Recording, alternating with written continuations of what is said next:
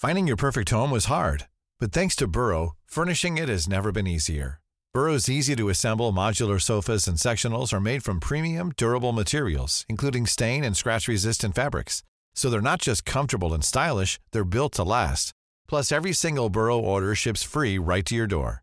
Right now, get 15% off your first order at burrow.com/ACAST.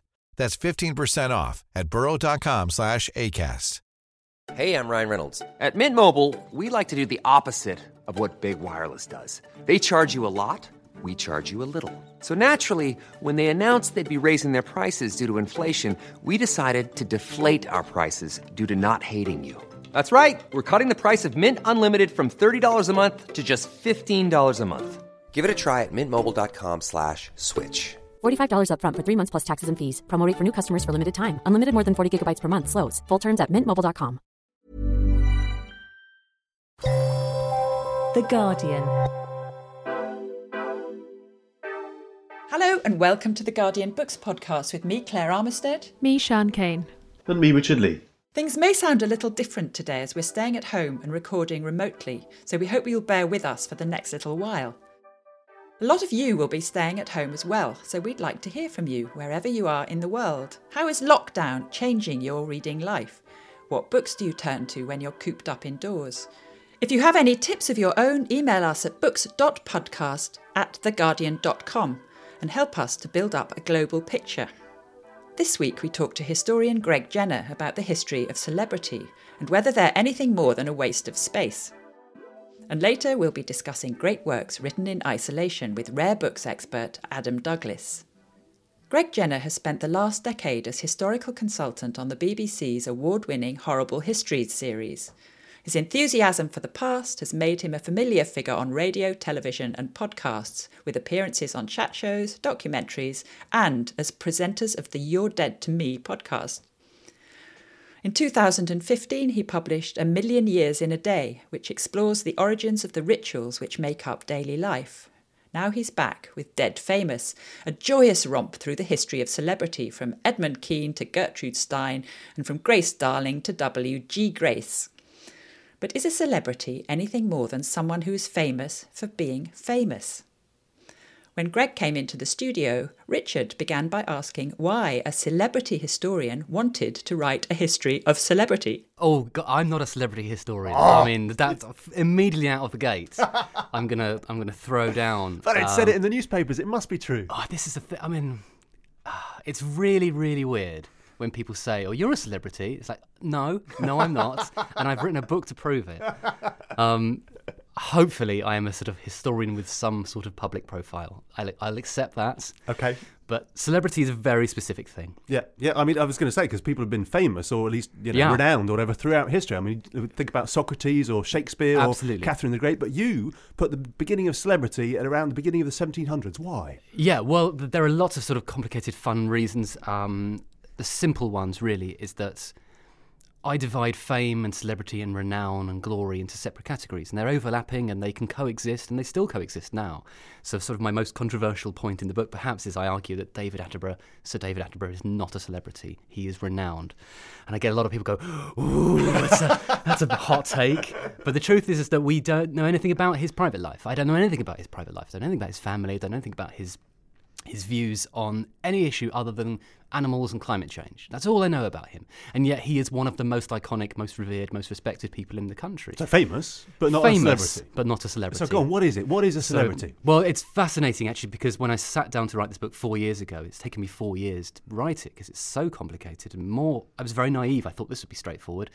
Really wasn't. A celebrity is actually a hard thing to pin down. Lots of scholars have tried, and they've all had really good efforts at sort of trying to work it out, but none of them agree with each other.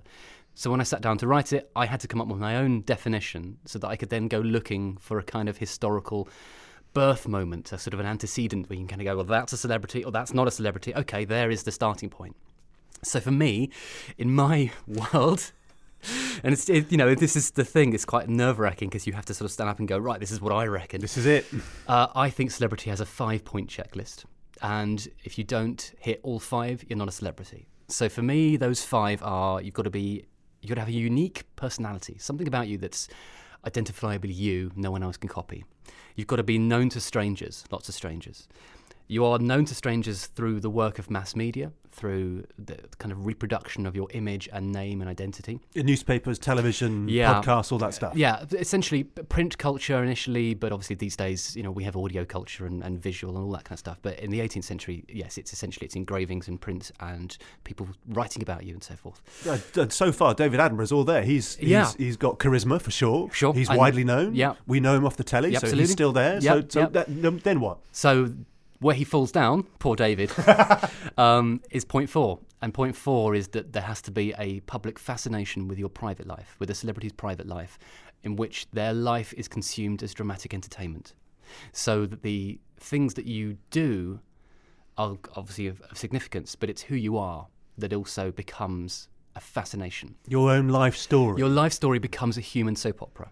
And that part of that life story disseminated again by mass media. Precisely. And there is a desire to know more about the individual, who they're hanging out with, who they're sleeping with, who are they feuding with, all those sorts of things, as well as their work. So what's different to renown? Renown is where you are known, possibly incredibly famously known for your work. But we have renowned doctors like Robert Winston, or we have renowned broadcasters. But we don't know anything about their private life, and we're not going to pay money to hear about their holiday to Marbella, and we don't want to see them in a bikini. I mean, maybe we do, I don't know. Maybe David Attenborough looks fantastic in a two-piece. Now you've raised that thought. But that is a crucial thing. That point 4 really is where renown and celebrity divide. Because point 4 is that we're obsessed with the idea of people as essentially almost scripted characters. We follow their adventures as if they were soap opera characters. And the 5th point backs this up, and the 5th point is where there is a commercial economy attached to the desire to know about these people. And that commercial economy doesn't just give celebrities an income, doesn't just let them charge money for access to what they do, but actually there are other people who can make money from the celebrities. You can exploit a celebrity's name to make money for yourself. Money off the back of that personal story. Off the back of that person, exactly. Yeah. So that you end up with a subsidiary industry, which is gossip journalism, paparazzi, editors, bloggers, T-shirt makers, all sorts of people. And that's not to say that celebrity culture is a sort of horrible, venal, nasty thing. It doesn't have to be.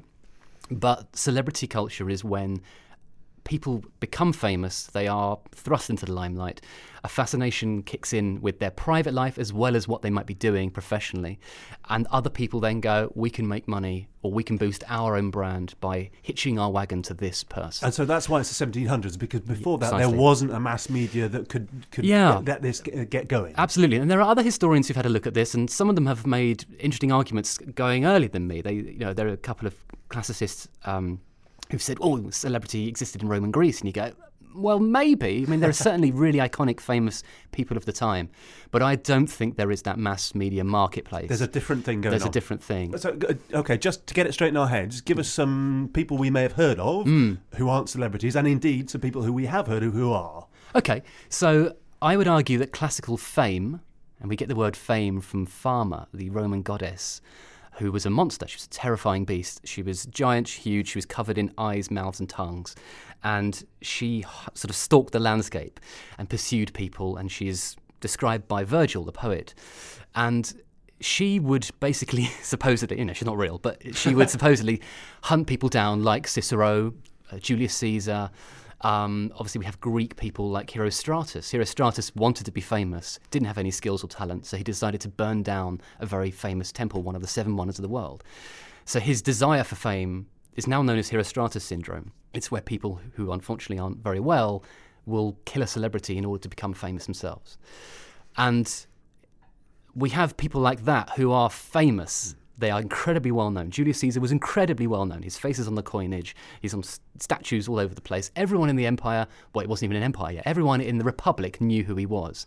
But there isn't evidence for a commercial economy. So that is not celebrity. There is not necessarily evidence for a commercial economy with Shakespeare. Some historians think maybe there might have been. I don't agree with them, but it's a really interesting case study. Nell Gwyn, in the 1680s, she is the actress, she is the mistress to Charles II. She's really famous. People really, really like her. She's funny, she's witty, she's saucy. Samuel Pepys has a nude portrait of her hung over his office at the Admiralty. She is on the verge of celebrity, but we don't have sufficient evidence for her brand being disseminated through the country. We've got a kind of small pocket of people gossiping about her. We've got some poetry. We've got a few sort of fancy paintings, but they are not being reproduced and sold widely. There isn't a mass market. There's not a mass market. There's a small coterie of people kind of going, oh, Nell Gwyn. So I think she is on the cusp. I think she's nearly there, but not quite. I believe celebrity arrives in about 1709 is my earliest. And he's a very unexpected celebrity. He's called Dr. Henry Sacheverell. And he is a sort of grumpy theologian. He's not your kind of, your beauteous hunk who takes their top off and has great abs. He is this sort of right-wing, conservative Anglican minister who complains about the government being too liberal on the Church of England and gives this speech in St Paul's Cathedral and divides the nation down the middle. And can you imagine a nation divided down the middle? Honestly. But this is 1709, this is 310 years ago, and he becomes a celebrity. People buy souvenirs with his face on them. There are riots in the street called the Sacheverell riots, supporters pro and against. He is paraded through the street with bodyguards. You can buy jugs with his face on it. You can buy ladies' fans, tobacco pipes. People name their pubs after him. They name their children after him. And the papers are full of it. Exactly. I mean, newspapers are a brand new thing in terms of daily newspapers. 1702 is the first daily newspaper. You've had papers beforehand in the 17th century, but the daily newspaper arrives. And one of the reasons that it arrives is that in 1695 you have the lapsing of the Licensing Act, which had kind of controlled free speech. The King, Charles II in particular, had come down like a ton of bricks on free expression because of the consequences of the British Civil Wars, what we tend to call the sort of the Wars of the Three Kingdoms, But this lapsing of that law allows for more freedom of expression. And you also get what's called the public sphere arriving. Jürgen Habermas, the German philosopher, argued that in the early 1700s, the public becomes aware of its own nature as a public. They become aware that they are part of a wider society and they want to join in chatting about it, gossiping, talking. Now, Habermas was rather high-minded and he thought people wanted to know about trade and finance and war and high politics. The thing is, you then go and read the kind of early newspapers, the sort of the sheets, the printed culture, the songs, the ballads, the poetry. You look at the engravings. People are interested more in who's duelling with who, who's sleeping with who's fallen out with their lover, which duke has been spotted with, some courtesan. What they want is a mug with this guy's face on it. Yeah, they want to own the imagery too. People want to own an engraving of David Garrick, who's this great superstar of the theatre in the 1740s and 50s. They want to own the possession of an image of someone and hang it up on their wall and gaze upon it.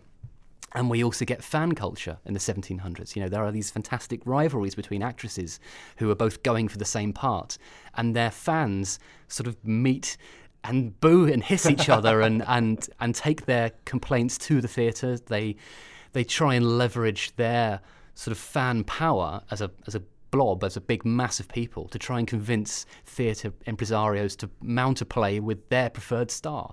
And this is happening 300 years ago. We also have the Clack, and the Clack is a professional clapping organisation. You can hire them to applaud your play, or you can hire them to boo someone else's play. So Voltaire, the French philosopher and historian and playwright, he hires the Clack to boo his rival and to cheer his play. So there are professional fans as well. You can pay them to come along and give you the kind of fake generational sort of sense of that the public is on your side. And everywhere people are selling papers off the back of this. They're selling fans, literal fans, and mugs and engravings and all this. And and this is all off the back of this. I mean, is this marketisation? This fact that we've been sold stuff. Is this part of the thing that leads to the inevitable backlash? Well, it can do. Yeah, I mean, backlashes are really interesting ideas. What are backlashes for? Why do we have backlashes? We have some really great examples of backlashes that are really quite early on. I mean, perhaps the most iconic one I can think of is Master Betty, who you probably haven't heard of, but he was a huge star in 1804. He was a child actor. He was about 12 years old, and he was English originally, but I think grew up in Ireland. And he ended up touring Ireland, Scotland, England. And this is the time where the Napoleonic Wars are happening, and there's a real kind of tension. People are very nervous about Napoleon invading.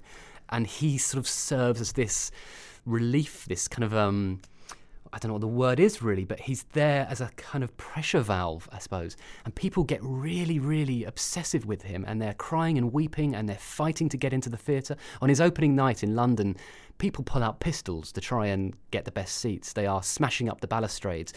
Soldiers have to be called in on the second night. A woman is killed in Liverpool. She's crushed to death. This 12-year-old boy who's come out of nowhere is put up as this icon of genius. But there is a backlash. You know, there are some poets, Leigh Hunt, who's a famous romantic poet, who sort of goes, this is ridiculous. We are losing our marbles here. We are absolutely going to pot. You know, the French are laughing at us. They're mocking us because we're all obsessing about this kid. I'm not even sure he can act. He's 12 years old. He's just standing there and reading stuff out. So there is this backlash, and within 2 years, his career is over. It is, you know, it's gone from incredible fame. The level of his fame is ridiculous. The government call meeting short, the Cabinet Office call meeting short to go and watch him perform. His daily illnesses are reported in newspapers. He gets diarrhea at one point, and it becomes like headline news. Not quite headline. They didn't have headlines back then, but like, you know, big front page news. And within 2 years, it's done. It's over. And, you know, people have enjoyed pricking that balloon. They've enjoyed mocking him. The satirists enjoyed getting in there and saying, actually, one of the sort of cruel things is that they said that he sounded more like a Juliet than a Romeo. You know, he's a bit girly. So there is already this sort of trolling culture. And is that because they've been sold stuff? Is that because they bought stuff? Or is that just because of that missing thing from your 5 points, the question of talent? So he was talented. I mean, what's interesting about Leigh Hunt is that Leigh Hunt himself had also been a child star. He'd been this brilliant young poet who'd become famous as a teenager and had written this book of poetry called Juvenalia, which was about him as a sort of young person finding their way. And so I think he was a little bit aware of what it was like to go through that himself. And so I think his own interpretation was perhaps based on the fact that he'd been in the bubble. And that was why he could see it more clearly, maybe he'd experienced it. But there is also the question of talent. What's really interesting now is, I mean, in 1961, Daniel J. Boorstin was a very famous American social critic who wrote this book called The Image, which is all about sort of the way in which spin had taken over American popular culture, the idea that, you know, nothing mattered anymore, everything was fake. Politics was fake, entertainment was fake, advertising was fake. And he was complaining and saying people are just famous for being famous, which is this very famous phrase, you know, Paris Hilton, Kim Kardashian, they're famous for being famous. The thing is that people have been saying that in the 1780s. And we do have people like Casanova, who, you know, many of us will know that name because he's famous now to us as a seducer, as, you know, this guy who slept his way around Europe. But he was desperate to be famous. He really wanted to be a celebrity. And his diaries and his memoir is his recording of his attempts to get famous. And he tries all sorts of paths. He doesn't just sort of say, right, I'm going to be famous by doing this one thing. He really is the guy who's like, right, I'll try this. Oh, that didn't work. I'll try this. You know, he gets involved in a sort of famous duel. He tries to sort of make himself a theologian or a conversationalist. He has a go at being a sort of fashion icon. He reports on other people being famous, and he himself tries to hunt fame down and essentially steal it for himself.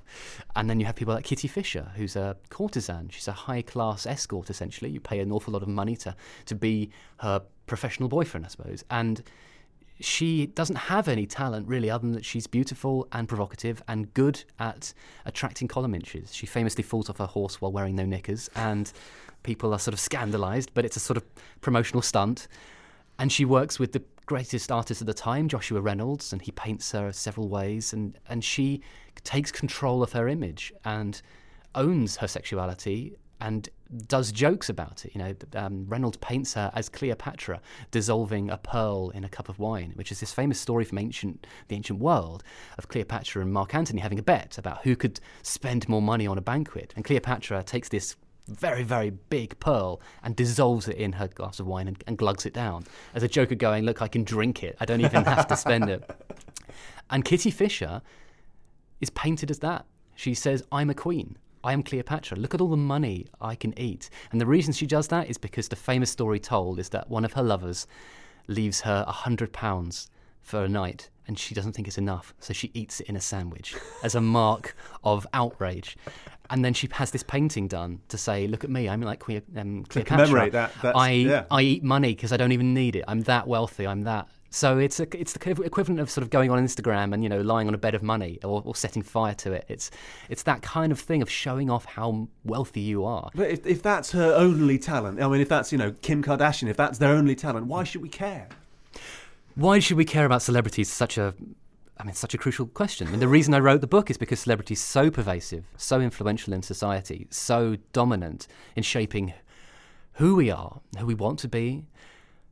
When I began the book, I was a little bit snarky. I was going to be a little bit slightly more facetious and a bit more cheeky. And then the truth is that I began researching the book in 2015, but I really started the book in January 2016. And there was a sort of curious irony or coincidence that the morning I began the book, literally the morning, David Bowie died. And I'm not a huge Bowie aficionado, but I was sort of aware that something sizable had just happened. And I switched on the radio, and Lauren Laverne, who I really listen to, I love her show, she dedicated her show to him, and fans phoned in. And it became a eulogy. It became a 3-hour eulogy where people phoned in talking about what David Bowie had meant to them. And it wasn't just like, people going, oh, I like his songs, it's really good. It was people saying, David Bowie's music helped me identify who I was as a person, my gender, my sexuality, my views on life, my attitude towards my father or my brother. He had become this vessel through which a lot of people had experienced their own thoughts and feelings for the first time. And what I realised, somewhat naively actually, is that I had gone into writing this book thinking, it'll be a bit of fun just to understand what celebrity is. And that morning I realised, okay, celebrity has a profundity to it. And it can be negative, and it can be transgressive, it can be vacuous. Of course it can be.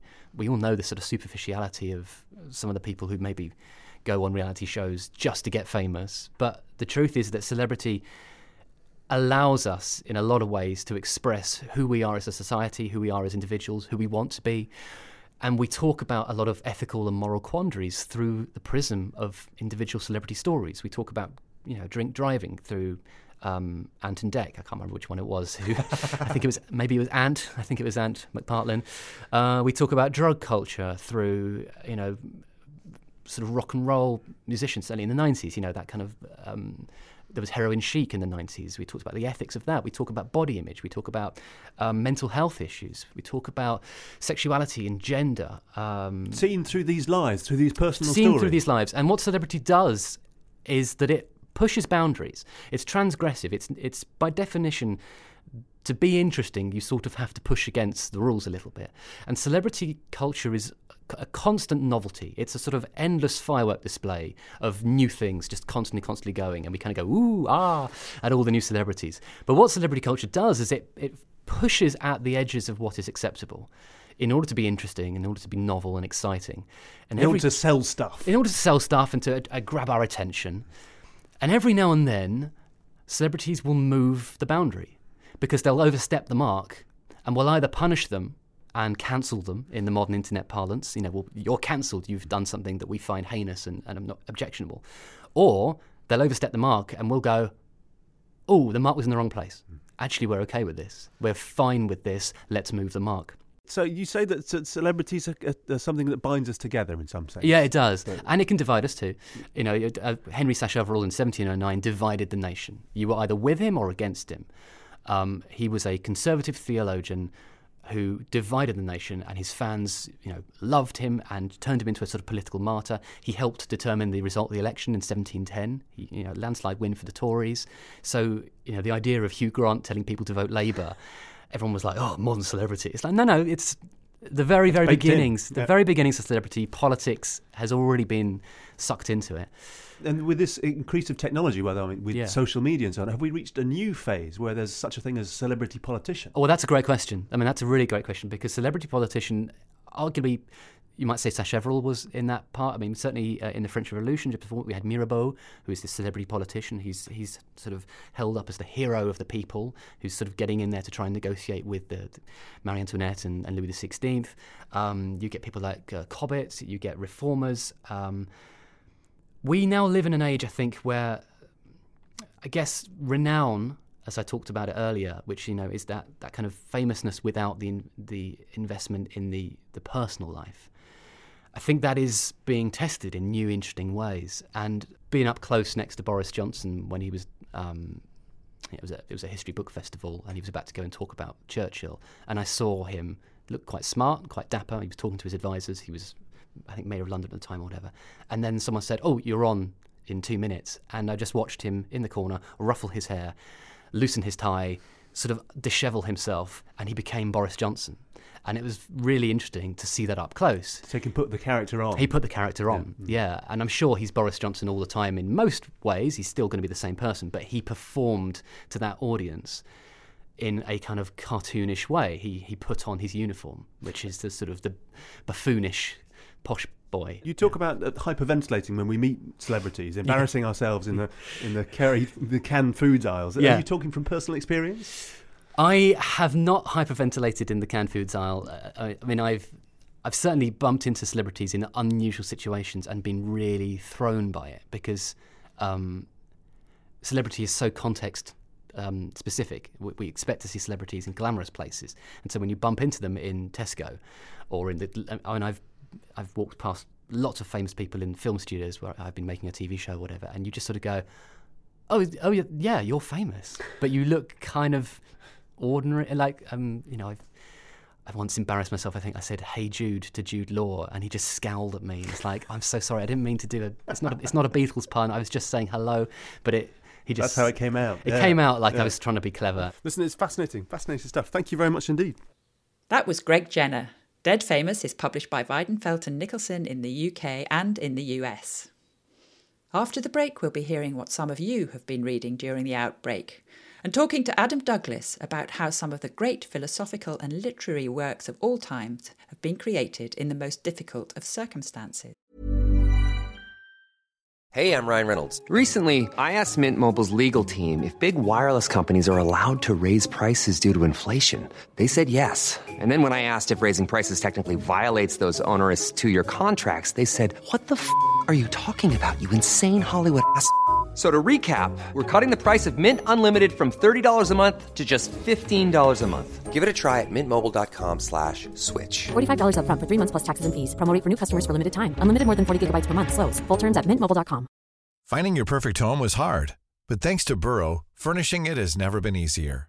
Burrow's easy-to-assemble modular sofas and sectionals are made from premium, durable materials, including stain and scratch-resistant fabrics.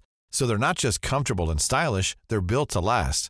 Plus, every single Burrow order ships free right to your door. Right now, get 15% off your first order at burrow.com/ACAST. That's 15% off at burrow.com/ACAST.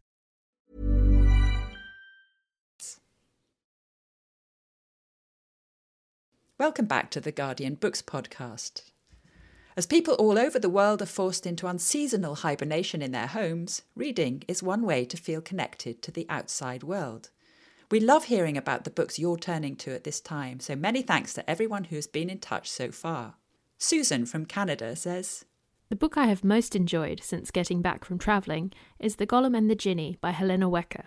There are elements of magic and mysticism and the surreal, but more than anything else, it is the story of two misfits trying to find their place in the world. Wecker weaves a fantastic tale that, like a fairy tale from childhood, blends fable with moral dilemmas and personal challenge.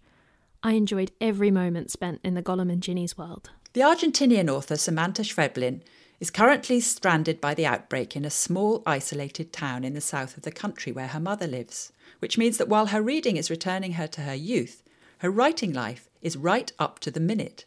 So it's something really interesting happened there, because I'm reading again, I don't know, for example, Gabriel Garcia Marquez, or I am reading again Adolfo Bioy Casares, books that I loved, but I have never came back to them until now. So it's a very nostalgic situation. I am writing a screenplay with someone else by Skype each morning, 3 or 4 hours per day. I'm writing a new screenplay with Claudia Sosa, who is a filmmaker from Peru. So I'm very happy with this screenplay. I'm in love with the work, and it's so healthy to stay 3 or 4 hours out of this coronavirus world. I can't imagine myself surviving in another way.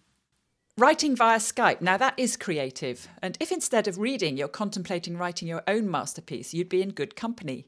History is littered with authors who've written great works of literature in the most difficult of circumstances. On the line with us now is Adam Douglas from Rare Books dealer Peter Harrington. Adam, thank you very much for joining us. You have a particularly interesting perspective on this. Well, I just think that because we see books that go back a long way, we've seen a repeated theme of books written in periods of pandemic and isolation that have lasted down the centuries.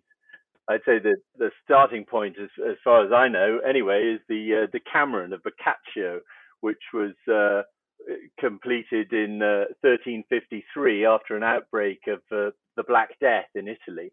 And that is a story, a group of stories told by self-isolating Florentines who have gone to their country houses outside the city, and they while away the hours telling each other stories. And that is a great model for future story collections like Chaucer's Canterbury Tales, for example. So there's some suggestion that Chaucer's Pardoner's Tale particularly is based on or takes inspiration from the Boccaccio. Yes, well, he loved Boccaccio and used him as a model several times. His Troilus and Crusade is directly based on one of Boccaccio's works. And he himself, he did experience Black Death as a child, but escaped it. And so he was lucky in that sense. But of course, all around him, England was plagued by the after effects of that outbreak of the Black Death. So, for example, the Peasants' Revolt that happened while he was living in London, that he would certainly have witnessed that. That was a result of the Black Death. But Chaucer has been criticised for being cold to the plague deaths. Do you think that's unfair? Well, I don't know about that. I think that he had a sort of rather typically medieval, realistic outlook on life, and there was this sense that there was a life after life, and so perhaps death had a different resonance. Yeah. So moving forward a few centuries to Shakespeare, there's been a bit of a debate which has actually spilled onto the Guardian newspaper pages recently about how much Shakespeare's particular plays were influenced by the bubonic plague, and B, how much they were actually written during lockdown. What's your view on this? Yeah. Well, I mean, I think a lot of this comes from James Shapiro's recent book, 1606, where he does describe and gives the very specific details of the episodes of plague that came to London. They spread from Lisbon and reached London by 1603. And that does mean that the playhouses in London were closed down. That's certainly true. Playhouses were being closed at all sorts of times, but that would have given Shakespeare certainly the opportunity to sit down, and it's notable that Macbeth and King Lear date from the period of composition is around that time. There was some startling statistic mentioned the other day, which was that between 1603 and 1613, the Globe and other London playhouses were shut for 78 months. That's more than 60% of the time they were shut. So I mean, this is interesting because this is plague as a general condition of life. It's not a sort of something that suddenly happens and 2 months later we're all in lockdown. Things were being shut down and reopened and shut down and reopened all the time. That's right. Well, it does emphasise also what a surprising period that was in all sorts of ways. And of course, later when the Civil War broke out in the mid 17th century, that's exactly what a lot of people took the opportunity to use that as an excuse to close the playhouses down because they'd been seen as dens of iniquity, and so it was it does emphasise what a golden age that was and how difficult it was to keep the theatres open and to keep that level of composition of brilliant drama going. Now that brings us the idea of the connection between plague and iniquity, which we, in a sort of way, we're seeing in the accusations that people aren't observing the lockdown and trying to stop public gatherings. I mean, that leads to the second reason for lockdown fiction having to happen, which is imprisonment, because people have been seen to do something wrong. And you have several great examples of that. Well, there are many, many works of literature, great works of literature that are written in prison because, of course, it's enforced isolation. And a lot of people, Don Quixote is supposed to have been written in prison. The Mort d'Arthur of Sir Thomas Malory, again, he was in prison for all kinds of crimes and set down to write this, ironically, this great romance of chivalry and perfect behavior when he himself seems to have been sort of more or less a psychopath.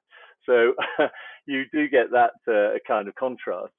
So coming into more recent times, very striking one is Oscar Wilde's Ballad of Reading Gaol. I mean, it's not a huge, great work, but it does reflect on his time in prison. Absolutely, yes, it does indeed. And I think that kind of finding time, he also, while he was in prison, of course, he was drawn back into the past, which a lot of writers find themselves.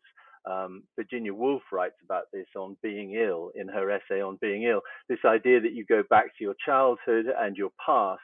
And he wrote, of course, his great letter to Bosie, his De Profundis, his letter. So there are two works he wrote in Reading Gaol. De Profundis is perhaps not so well known, but as well as this great poem, he also wrote this letter of autobiography and self-revelation.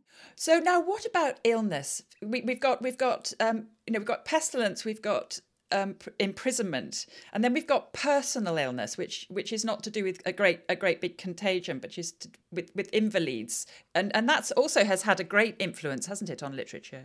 It has. I mean, one of the famous ones from the 19th century, and I've been reminded of this a lot when I see circulated on social media I've been sent an awful lot of videos on WhatsApp and things like that of people being kind to animals. And the great invalid who was kind to animals was Anna Sewell, who was a Quaker, and she was very concerned about the treatment of horses in particular. And she was a lifelong invalid from the age of 14. And towards the end of her life, she wrote Black Beauty, which is a great plea for the humane treatment of horses. In fact, she saw it published, but then she died shortly after that. So, that book was adopted by, particularly in America, by the American Veterinarian Association to argue for more humane treatment of animals. And it's interesting how that happens in a period when we're isolated and we're looking at ourselves and perhaps also looking at the way we treat others and the way we treat the wider creation. Now, you're a rare books dealer. Of all these books of isolation, which would be the one you would most love to get your hands on?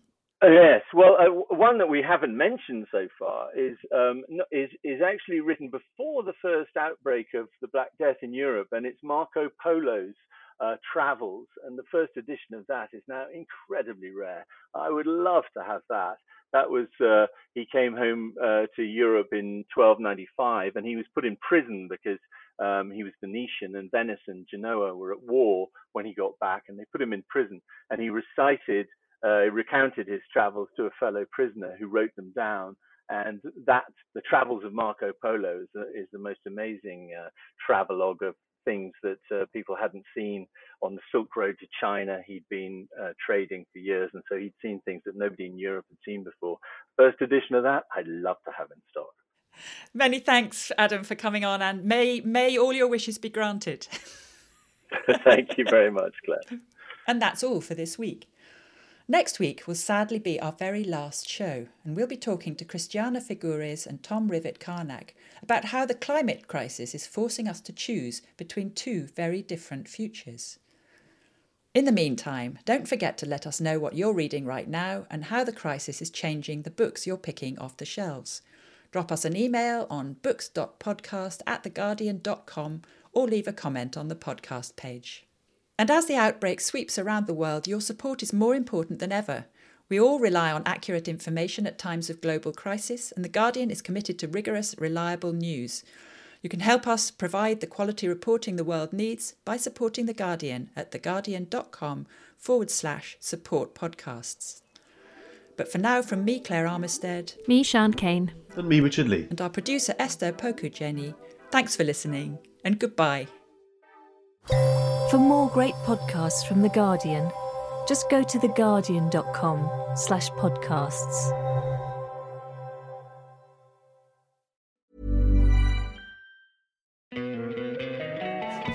you love an extra $100 in your pocket? Have a TurboTax expert file your taxes for you by March 31st to get $100 back instantly. Because no matter what moves you made last year, TurboTax makes them count. That means getting $100 back and 100% accurate taxes only from Intuit TurboTax. Must file by 3/31. Credit only applicable to federal filing fees with TurboTax full service. Offer can be modified or terminated at any time.